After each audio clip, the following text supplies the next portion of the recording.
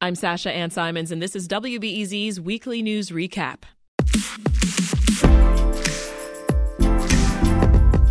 Happy Friday, Chicago. It's that time in the week where we play a little catch-up on all the news that you need to know. The Bears announced they may be having a change of heart.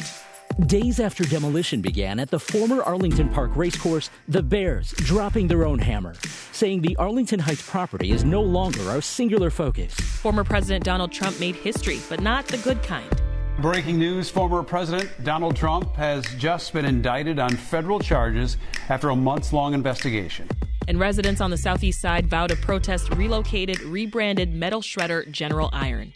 Protesters are vowing to fight a judge's order when it comes to a controversial metal recycling plant on the southeast side. We should have the equal rights to clean air, clean water, clean land, just like Lincoln Park. That's a lot, and it's only the tip of the iceberg. So here to help us make sense of the news is Carrie Shepherd, Chicago reporter with Axios, Rummana Hussain, editorial board member and columnist at the Chicago Sun-Times, and Alex Nitkin, reporter with the Illinois Answers Project for the Better Government Association.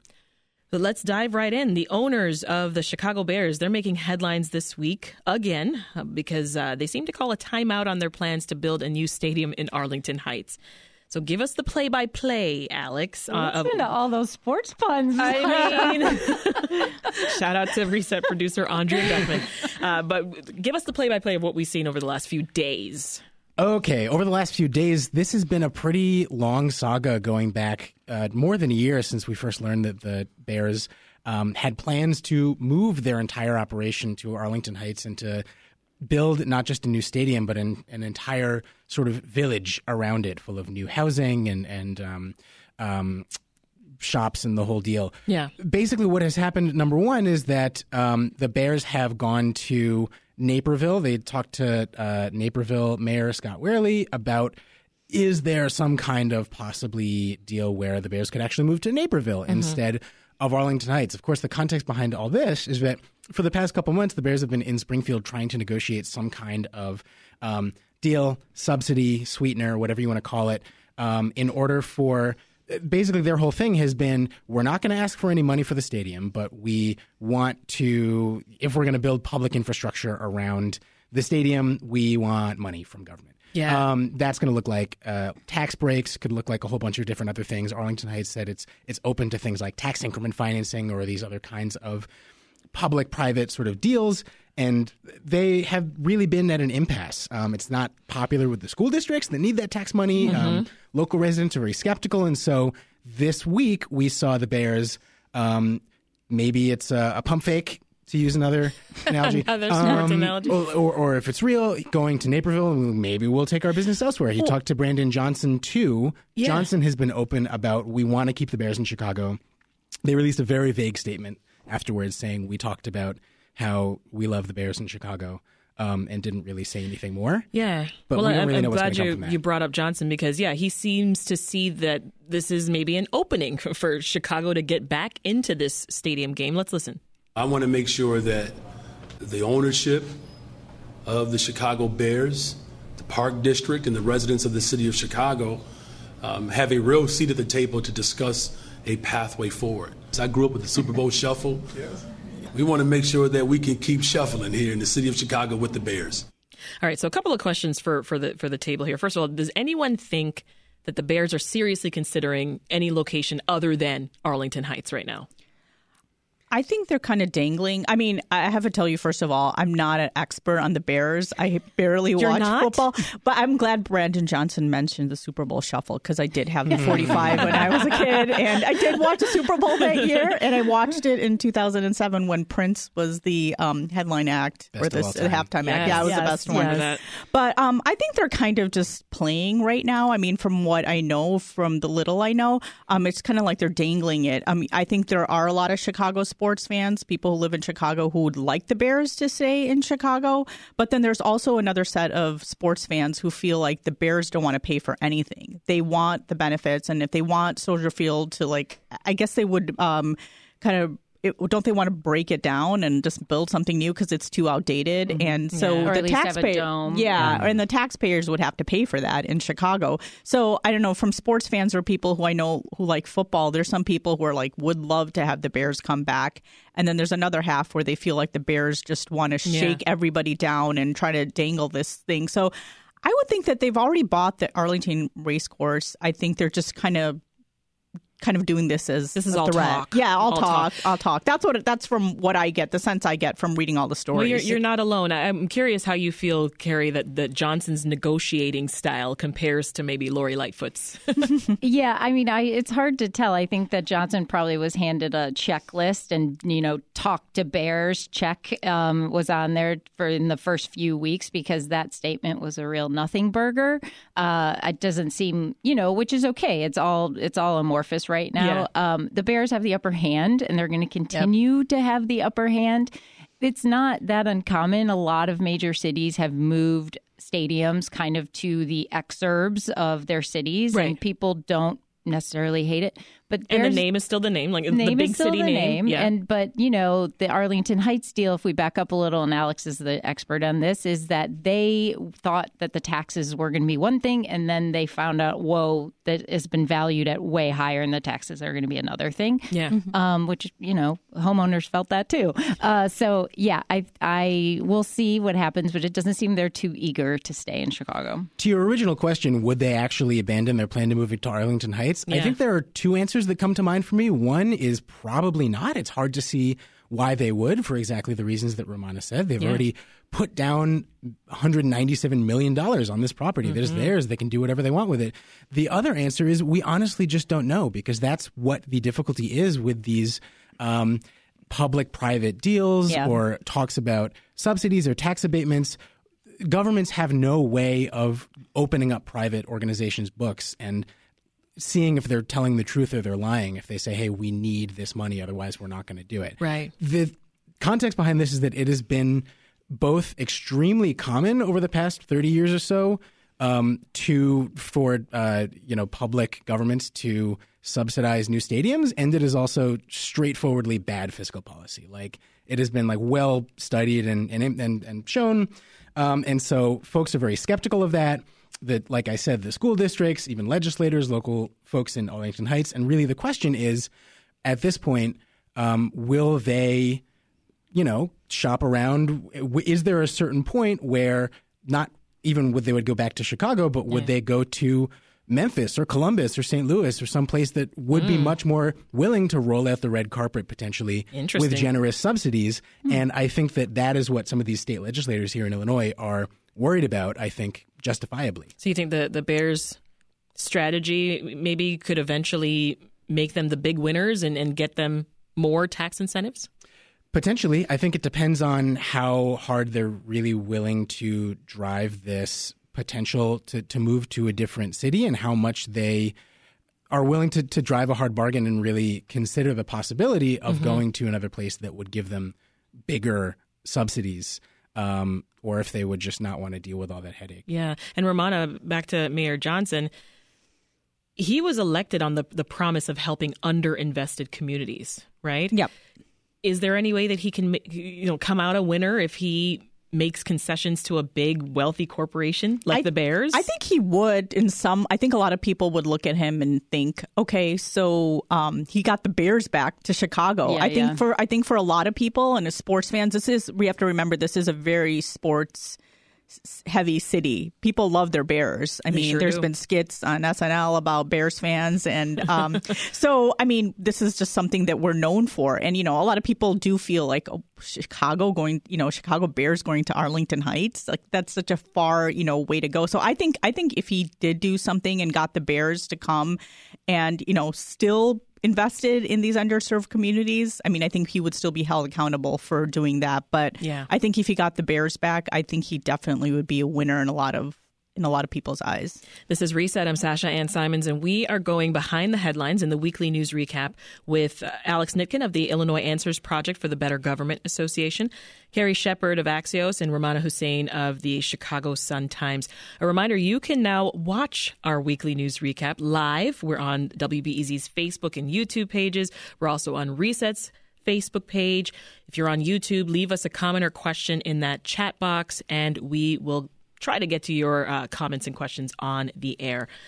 Carrie, help me take a step away from football, will you? I want to focus on another game in town, politics. Yeah. So there's talk again at City Council about banning aldermen from holding second jobs. What are the details there? Yeah, and Alex was just telling me before that far fewer have second jobs than they used to. You know, most notoriously, not as many side hustles these days. Not as many side hustles. Most notoriously, you may know of Alderman Burke, who is accused of using his powerful position in the Finance Committee. He had a side gig as a real estate tax attorney. I think it can only be good for transparency and ethical reform, which we hear about promised all the time. In fact, this council said they want the same thing. They want reform because it takes away the opportunity and any chance of conflict of interest. Hey, look, I'm making money off of, this business, so I'm going to push through the permit. You know, there is the other side of it of someone like Tom Tunney, who is no longer in office, but a longtime alderman on the north side in Lakeview. You know, he would say, like, look, he owned Ann Sather Restaurant, is a well-known breakfast chain, cinnamon rolls, and saying like, oh, but I was a good advocate for small business owners, and people in my constituents would say, hey, look, this is, what it's like to be a small business owner. They're citizen legislators. They're supposed to be advocating for themselves. But I think that I think most people would agree if we want a independent council and we want that this is a good idea to strip away those possible conflicts. Does anyone here feel that this proposal is going anywhere? I think it's hard to say right now. There was a great article in the Tribune that Adu Quigg wrote really looking at the details of what this would actually take. And it's one of these things that on its face seems like a great idea. But even I think the real question here is how do you define job? Because there are a lot of really tricky issues of outside income that alder people have right now. I mean, rental properties. Exactly. I mean, in that case, right. Alderman Walter Burnett is a landlord. He owns 8 properties, I think, outside of his own home, and he very transparently was like, how can you this is how can you just take this away? You can't just some people inherited money from their parents. I mean, Alderman Bill Conway is very well known to be the son of a billionaire and has all kinds of different investments and interests there. And so how do you thread that? And that is exactly what Chair Alderman Matt Martin, who's the new chair of the City Council Ethics Committee, said when he was asked about the prospects for this kind of ordinance. Yes, it's an interesting idea. We're going to have a lot more of these kinds of difficult conversations about what that private source of income is that needs to be banned and how we would even do that. And a reminder, aldermanic salaries, they range from $115,000 to around a little over $142,000, right? Should that be enough to be considered a full-time job, Rummana? I think that's enough to be considered a full-time job. I'm a reporter here, and there was from a journalist. Yes, from a journalist. That's and enough. One of the to relating to journalists, the alderwoman from the 48th ward, the new alderwoman for the 48th ward, she was working at the Chicago Reader. And she gave up that job, and I'm sure she wasn't making the big bucks at the Chicago Reader, and she left. And so I think these are good questions, and I think there needs to be obviously it needs to be detailed about what income is okay and what isn't. But I think it would take out a lot of the it would make the government more transparent. And I know a lot of the city council members who are against this proposal are saying that, with their jobs, they've been better informed by having another job in decisions that are being made. And I was thinking, well, maybe just being a full-time city council member, it's a lot. And so just juggling all these things. And I think it's good, if you have property, I think that's different than if you're actually working for a law firm or working for a special interest group or lobbying. So I think it's something that they're going to be discussed. Will it happen or not? I don't know. But I think $115,000 to $142,000. I would be happy with. Could have been a lot lower. I would have been happy with $115,000 myself. But some of the city Speak council for yourself. Some of the city council members I know haven't taken raises. So I'm just saying, you take the example of the alderwoman from the 48th ward. She gave up a job. I mean, it's and a small business. Yeah, a small business. You know what I mean? So it's not like she's rolling in the dough. So it's why can't the city council members who are making a lot of money. You take the example of Alderman Burke. It's like there is a question I think a lot of people had and questions a lot of people had. Well, I'm going to stick with you for another moment here, Rummana, because another story here, CPS employees, they got a new perk this week that I want to hear about. Update us on this new parental leave policy. So the parental leave policy for people who work for the city of Chicago is 12 weeks. And the teachers, people who were part of the teachers union had 6 weeks. And most teachers did not take advantage of this policy. What they would do is usually take their sick leave. And that was about 3 months. And so in January, Lori Lightfoot and the CTU started negotiating whether or not they should have this 12-week paid leave for parental leave, I should say. And this applies to any parent of any gender. This includes a situation if someone's fostering a child or adopting, which is great. I think a lot of people would think that, okay, 12 weeks makes sense. But I think the question here is that, this was something that was being negotiated. And Brandon Johnson was a paid organizer, I believe, for the CTU. I just want to make sure I'm using the correct term, organizer. And so, before the elections, that was one of the concerns a lot of people had. Now, will Brandon Johnson just rubber stamp everything the CTU, proposes or wants? And I think there's going to be a lot of questions about, and I don't think anybody disagrees that any parent should get the 12 weeks. But it is. But a lot of people are thinking like, okay, so most people in the city don't get the 3 months. They get, the 12 weeks, they already get the 3 months. So they're like, okay, is this giving them more? And I think the people will just question, the way it was done, the way it was handled. Yeah. Will this be something that Brandon Johnson's going to do time and time again with the CTU? So I think that's what the question is and what a lot of people we'll be kind of talking about in the next few weeks, probably. Well, here's the thing, folks. I mean, we're pretty used to seeing Chicago Public Schools, the Chicago Teachers Union, and the mayor at odds with one another. I don't think is a good thing. Is this a new era? That's another way of looking at the really tight alliance that the mayor now has with CTU. It's,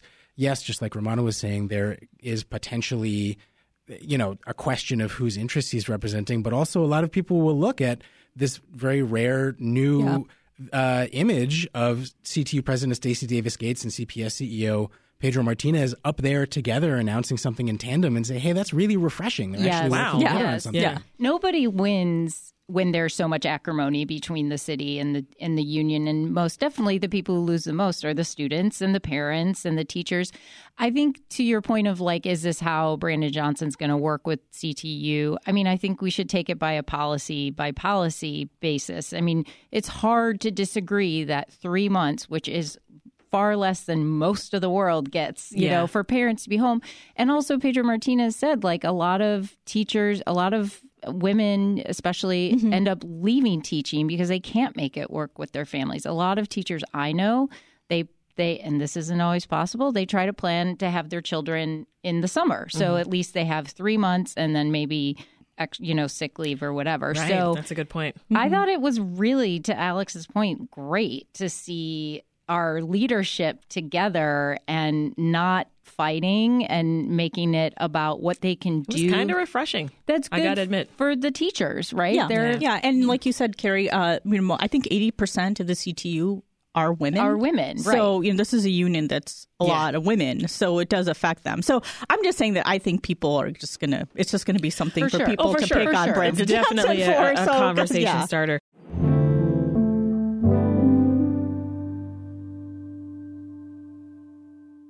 Back now with more Reset. A judge overruled former Mayor Lightfoot's denial of a permit to General Iron, which has been renamed Southside Recycling.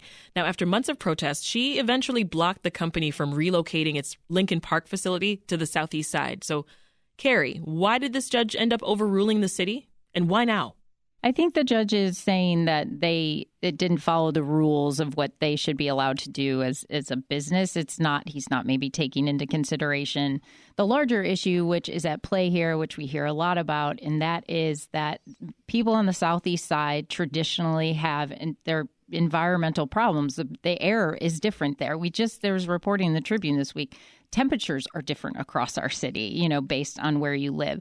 This is common in the southeast side. This is where, the steel mills were. Mm-hmm. And this is what they're saying. I mean, when General Iron set up in Lincoln Park, it wasn't the Lincoln Park it is today. Believe it or not, Lincoln Park wasn't always the beautiful, super expensive housing stock that it is now. But they're saying, like, look, this is a classic. This happens in Chicago all the time. Make sure everything's okay in this neighborhood, which is usually a white neighborhood, but don't worry about the effects it's going to have on a black and brown neighborhood. And Southeast Side is largely Latino. Brandon Johnson says, which is not unexpected, that he's going to appeal the judge's ruling. So this has been like a tug of war that I know, Rummana, your colleague Brett Chase, sometimes has just followed vigilantly. And it's just back and forth. But it does highlight that, these residents on the Southeast Side, they have activated and organized and said, like, enough is enough. Yeah. Like, we want to say we deserve. There's so many studies that say some of these neighborhoods, asthma rates are higher for kids. So, it's dangerous. It's dangerous, and it shouldn't. And, it shouldn't be dangerous to breathe the air where you live. Absolutely. I want to head over now to Springfield, Rummana, where AM radio has become a topic of conversation. What's going on? So, I don't know how many people in this room actually listen to AM radio. Hey. One. Former radio person. I remember what it is. I was going to say you're probably really young. Yeah. So not that you think that not that many people listen to AM radio, but one of my colleagues, David Roeder, wrote about how Chicago is a really huge market for AM radio. 48% of Chicagoans who use radio actually listen to AM radio.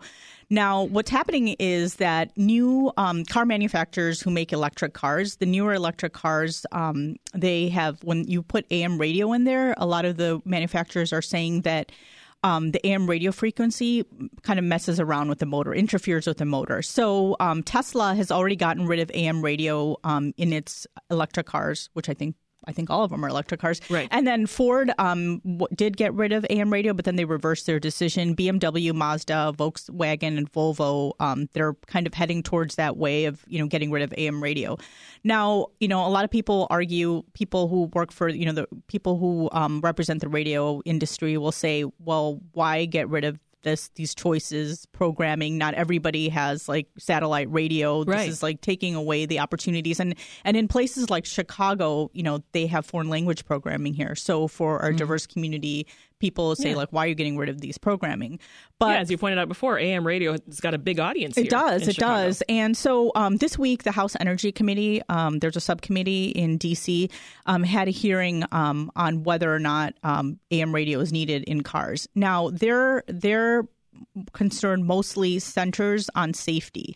So a lot of people will be asking, like, what does this have to do with safety? Right. So AM radio, FEMA, the Federal Emergency Management operations in D.C., they have a lot of their frequencies or a lot of their stations are tied to our national emergency system. So when there is an emergency, AM radio works the best. How will we know? And AM frequency is stronger than FM frequency. And so, a lot of car manufacturers are saying, like, this isn't, nobody listens to AM radio anymore, and they can hear about, emergencies on their phone because we all get alerts on our smartphones. Right. But if there is an emergency, a lot of people are arguing with weather, your cell phone can stop working. There's no cell connection. And since AM radio, like especially in rural America, if you're driving, AM works the strongest. It does.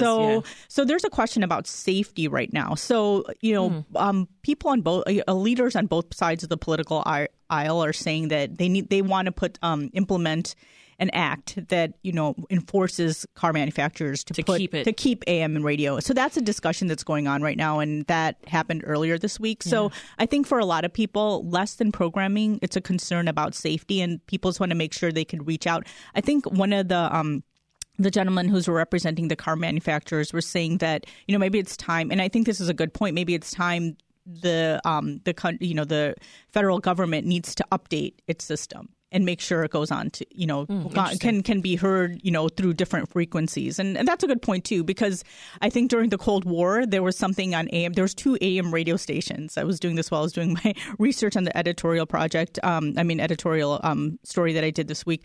There was 2 AM radio stations that could be used for emergencies during the Cold War, and it could also interfere with, if any enemies were trying to use radio to send signals. And so, that's outdated. So, maybe the system we have now is a little outdated, and we have to update it. And I think there needs to be. I don't think people should rush to get AM radio right now, right away, especially if there's a question of safety. I think that's the most important pressing issue. Yeah. So it'll be interesting There's to see an argument on both sides. Yeah, for sure. I mean, weather and traffic at the 8s. Yeah, I mean, seriously, I started in radio more than 15 years ago, and radio's always been they've always threatened radio's going to die, and radio's not going to die. Right. No, it isn't. It isn't. People, that's what, when you pass people on the Kennedy, that's what they're listening to a lot of times. Yeah. You tune into that, and, that's what talk radio is. And to your point, in rural areas, there's often, I'm sure you see when you're on the highway, you see a little blue sign that says tune your radio to something AM to get, the latest information. Traffic information, for sure. Let's pivot to a story you've been working on, Alex. This one has to do with coach houses. Yes, coach houses are, you may have seen them, these little baby houses that are behind the main houses on a lot. Some of those baby houses are very expensive. Yeah, well, sometimes they're called granny flats because the idea is that sometimes people can age out of their house and move into a little house behind it. They have been illegal to build in the city of Chicago since 1957, at a time when city leaders were very worried about overpopulation and overcrowding. Now, suffice it to say, we have the opposite concern. We want to draw more people to live in the city and to do so affordably. So can this be seen as a way to create more affordable housing? That's certainly the goal. That's the idea behind it. Efforts to legalize coach houses, and also the sort of umbrella term here is additional dwelling unit or accessory dwelling unit. ADUs is how you'll hear them described. And over the past decade or so, there's been a real effort, especially in more expensive cities and coastal cities, to allow the proliferation of more, not just coach houses, but in more cases, tiny houses. Potentially tiny houses. I was going to say most of them are basement unit, existing basement or attic spaces that to this point have not been legal to just turn into units. And so this is a relatively affordable option. It's not necessarily affordable to create one of these out of nothing. That's, one of the issues. But it's a really an increasingly popular tool to create what sometimes is described as gentle density, especially as we see so many naturally occurring, 2 flats and 3 flats being demolished or gutted, that this has really become a popular way to introduce that natural affordability back into the city's housing fabric. And so in 2020, the city's housing department under Lori Lightfoot's administration came forward with a proposal to legalize this all across the city. And who did not like that is a lot of members of the city council, aldermen, who said, well, wait a minute, when someone wants to build in my ward, they got to ask for a zoning change and ask my permission because I, the alderman, am the voice of the people. And if they don't, if they don't get my permission, then they can't do it. And they say it exactly like that. I mean, because I, the alderman, am the voice of the people. You know what? Not that far off in some cases. So, to be fair, they are elected and they really see their responsibility as to, represent the voice of their neighbors in the city council. Right. And so it turns out that ADUs were legalized in Chicago in 2021 through a pilot zone program that was, if we're honest, was done based on political decisions and not policy decisions, which aldermen were okay with having ADUs in their own wards. Yeah. And so 2 years later, we have seen some success. The housing department likes the program.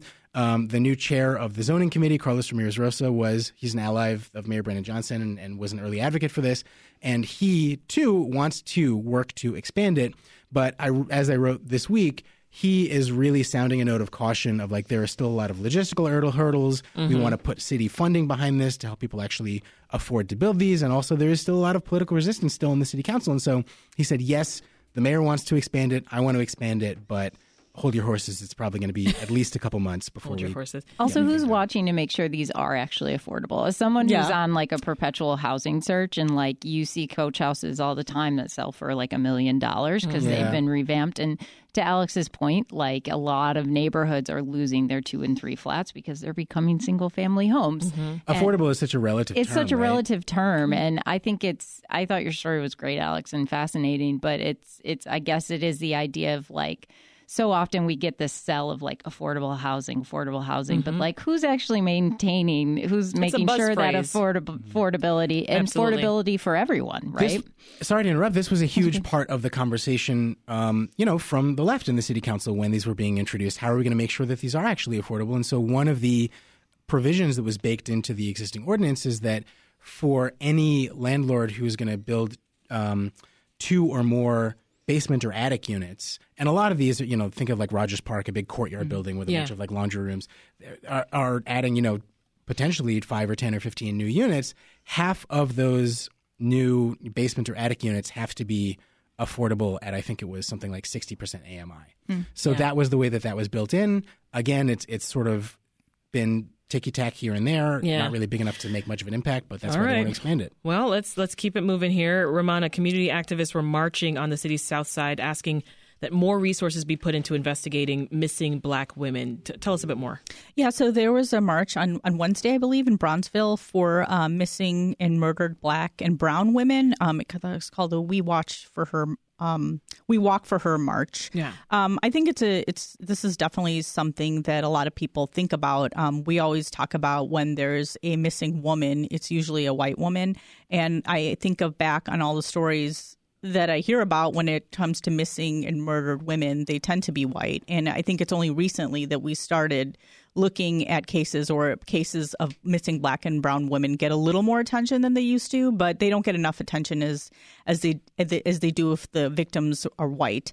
And one of the things I used to cover the criminal courthouse for a couple of years, and there was a case involving this man named Andre Crawford, and he basically murdered 11 women between 1993 and 1999. These are sex workers, and he killed them, enticing them basically for drugs and then he ended up killing 11 women. And I remember covering this case, and I had never heard of him. I had never heard of these women being killed. I shouldn't say him, but I never heard of these women being killed. And I remember thinking the whole time while I was covering this case, I'm like, if it was the story go? And if it was 11 women suddenly missing on parts of the north side, I think there would have been more of a conversation. There could be a question on is it because they're sex workers they weren't, valued as much? But I think if there were white women who are sex workers, I think it would have been a bigger story. So this is something I think a lot of people talk about, at least anecdotally, and I think it's a good question. And one of the a lot of cases don't get solved. And we know with the Chicago police, that's the piece that a lot of cases don't get solved. But the question is how much attention is paid to women of color who are missing or murdered. So I think it's a question, and I think it's great that people are bringing attention to this because this is a conversation we've been having for years. Yeah, the fact that this is the 6th year is a bad thing. The 6th year for this march, and could there be? My colleague Monica Eng mentioned something. She thinks in Detroit they have a department in the police department that focuses on this, and that's a question for CPD. To Rummana's point, you rarely would see those on the ticker in the newsroom on the TV. There was a story years ago of a young woman. I think she was out in Rosemont. But the fact that who's paying attention and how can we pay more attention and change that? All right, I got to squeeze in some national political issues because there are plenty. But the Republican presidential race is heating up. We've got news of former President Trump's historic, stunning, whatever word you want to throw on there, indictment coming on the heels of several candidates entering the race, including one local candidate, right? I'm talking about Mike Pence. Any thoughts, brief thoughts on his candidacy and maybe how Trump's indictment could impact the race? I think that we're going to continue to see if all of the other candidates' strategy of never attacking Trump and never, and rushing to his defense in terms of the indictment, maybe that'll be the thing that helps take him down in the first. I mean, I'm kidding because I just don't see how anything changes that dynamic, you know? Yeah. No. And even Pence, like he was sitting, when he announced his candidacy earlier this week, he was talking about Trump and criticizing him. But then a few minutes later, I think he was on Fox News and he said that he would support whatever Republican presidential candidate. If it's not him, he'll support them. So that theoretically could be Trump. So he's kind of talking on both sides of his mouth. So I don't know if people will take Pence that seriously. Mm-hmm. I mean, it's like on one hand, when he was with Trump and, vice president, he didn't say much, but he he kind of criticized him a little too late. So I don't know if too many people in his party are going to be supporting him. We also got word from the White House. President Biden's going to be coming to town on June 28th. This is a fundraiser hosted by Pritzker, right, Alex? Yeah, this is all about the money, which has been something that we've seen. Unfortunately, this is the thing that we often see attract national political figures to Chicago because we're, not a swing state like our neighbors in Iowa. So the president is coming to Chicago. What we don't know is whether there is going to be any kind of public event, rally, re-election campaign, anything like that. But it is just another testament to the real power of our governor's pockets. I mean, it was a huge factor, we know, in the DNC's selection of Chicago to be the host of the 2024 Democratic National Convention. Yeah. We don't know whether there's going to be a public event. I'm curious about, sometimes the question is, are there going to be protesters outside or anything like that or supporters? I'll be watching to see, will there be a tarmac moment where the mayor comes out to greet him? There was some drama last time about how the previous mayor, Lori Lightfoot, was not in town for that. So that's right. We're going to have some maybe lip readers coming out and seeing what kinds of, secret information they exchange on the tarmac. But, yep, just a fundraiser. Let us not forget that Pritzker, there were rumors and talk of Pritzker actually maybe considering a run at some point for president. So we'll see how that pans out.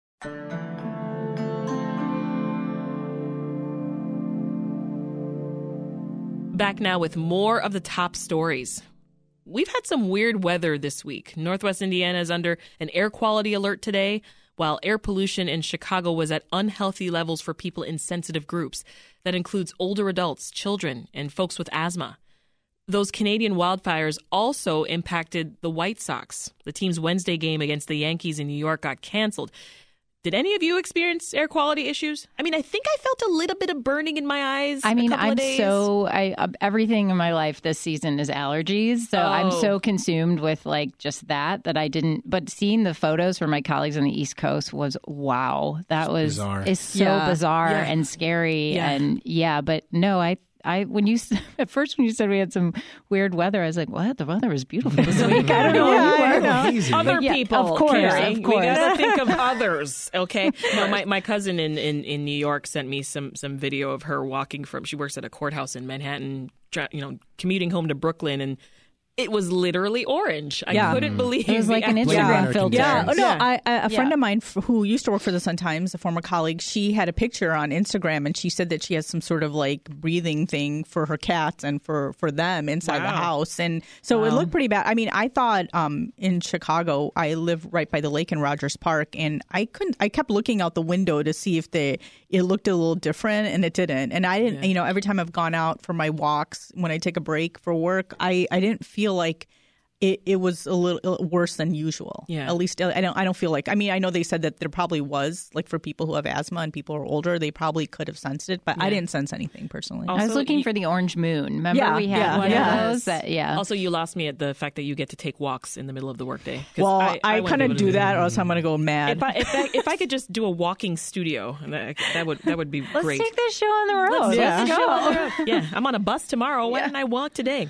All right, one weather-related issue most of us have been noticing over the last few weeks as well, Alex, is this white fluff. Yeah, more unfortunate news for people who have allergies. These are cottonwood trees that have been releasing their seeds. This is a pretty common June phenomenon in the city of Chicago and in a lot of parts of the country. What's not common is just the sheer quantity of fluff of these seeds that we have been seeing. But I want to tell you, we did talk to an allergist earlier this week on the program, really? and it's not a problem for allergies. It actually is not contributing to allergies at all. So no way! Have That's no fear. interesting. Yeah, have no fear. Okay. Just clean it up and carry on. Someone should tell that to the my trees are nose. just reproductive. Yeah, me too. In my eyes. But it is because, as I understand it, what ecologists are telling us, they're calling it a mass seeding event. Because it is the conditions this past spring have been unusually warm and especially unusually dry. And so there are a lot of places around the city, people have been sending pictures of it honestly looks like it snowed. There is so much fluff on the ground. There are all of these fluffy cottonwood seeds. They are very pretty and, fun fact, very flammable. So word to the wise, if anyone is doing any kinds of backyard bonfires or barbecues or anything like that, just be careful. They can potentially be part of a fire risk. Yeah, that is true. Yeah, they're flammable. I did not know that. Yeah. Dangerous fluff. Dangerous fluff. Yeah. But let's talk about some positive travel news, shall we? The city's tourism bureau says local hotels actually set a record last weekend for the highest occupancy rates ever in Chicago. You're smiling, Carrie, because you know that we owe our thanks to Taylor Swift. I mean, perhaps Swifties everywhere. Swifties. I felt like I was the only person who not wasn't going at to the Taylor concert. Swift concert. Yeah, and just so that does not surprise me. But also the James Beard Awards. I think there was another conference. Yeah, an average of 44,000 rooms were filled last Friday and Saturday for that ceremony. So, I mean, did anybody... Prices were high, but... Anybody venture downtown last weekend? I didn't. I stayed away. I went out of town. My You just left. Just practice for NASCAR. My younger sister was downtown last week, and she's like, God, I hope nobody thinks I'm a Swiftie. You know what I mean? But the thing is, it's not just, Swifties, yay, but I think it's just I think there's tourism figures that came out. They said that tourism is 60% of more tourists than we had in 2021 and 2022.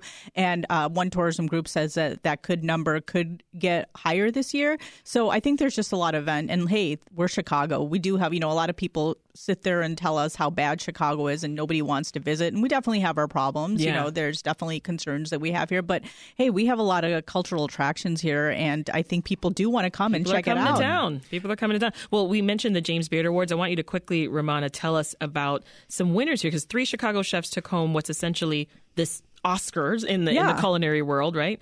Who are they? Yeah, so Damar Brown, he got the Emerging Chef Award from Virtue Restaurant, and the 2 chef owners at the Filipino restaurant called Kasama I think that's in Ukrainian Village. Nice. Yeah. Tim Flores, I believe, and Jeannie Kwan. So that's really cool. And, we're just talking about tourism. I think we're also known as, a big restaurant cities. A lot of the food we have here is great. So I think that's great. I always pay attention to the James Beard Awards. I mean, not that it matters, but sometimes I'm like, oh, maybe I should try one of these restaurants. And I know both of these restaurants. I haven't been to either, but I've been wanting to go to both. Those names come up on the show all the time. I was on the red Food carpet Friday. on Monday covering it, and their outfits were amazing. Number one. But yeah, it is to Rummana's point, how many chefs from New York, everywhere, Portland, all these places are it's Chicago. Exactly. This is the foodie capital, Well, speaking of culinary icons, I want you to briefly tell us, Carrie, about one that's heading to the Smithsonian.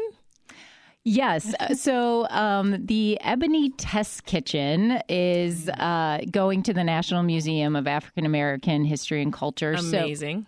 As I'm sure everyone knows, the legacy of Ebony and Jet, as I've reported on Johnson Publishing throughout the years, every person would tell me oh my gosh, every Black home had Ebony or Jet on the coffee table. So the I can confirm. Yeah. Mm-hmm. So the iconic building on Michigan, the Ebony Jet building, Columbia College bought that in 2010. And there was this fear of oh no, what is going to happen to this? Because it's this super 70s, bright colored kitchen. I mean, you have to go look up the pictures. But also extremely beige somehow at the same time. It's just very cool. And Lee Bay is just a huge advocate for it. But this is where, for the magazine, they would test these recipes. And Landmarks Illinois dismantled the kitchen and bought it so it would be saved. And now it's going to be in the Smithsonian, which I think is incredible because Johnson Publishing is so important, not just Chicago, but to the country. Yeah. For sure.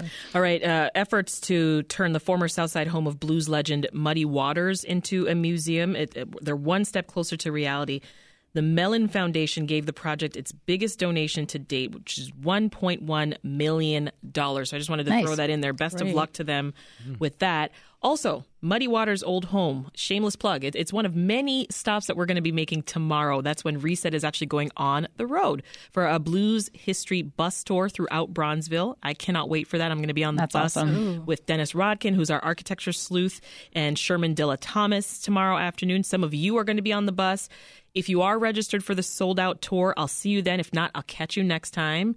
It's also going to coincide with Chicago Blues Festival. So it's just all around a fantastic experience that's going to be had. Anybody blues fans at the table? I mean, fan of the Blues Fest, and what you're doing sounds awesome. I thought you were saying some of us were going to be on. I was like, no, great. Some of you. No, I'm talking to my people, my YouTubers, my Facebookers, my listeners. Yeah, so we're going to do that, and that's going to be super fun. But we've had lots of fun with you folks today. We'll have to wrap it here and give our thanks to Carrie Shepherd of Axios, Rummana Hussain of the Chicago Sun-Times, and Alex Nitkin of the Better Government Association. Thank you, all. Have a great weekend. Thank you. You too. Thank you.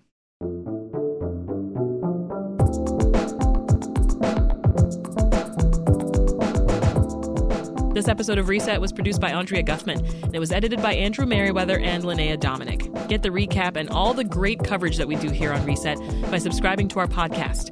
And when you do, be sure to leave us a rating and review. That'll do it for Reset. I'm Sasha Ann Simons. Have a great weekend.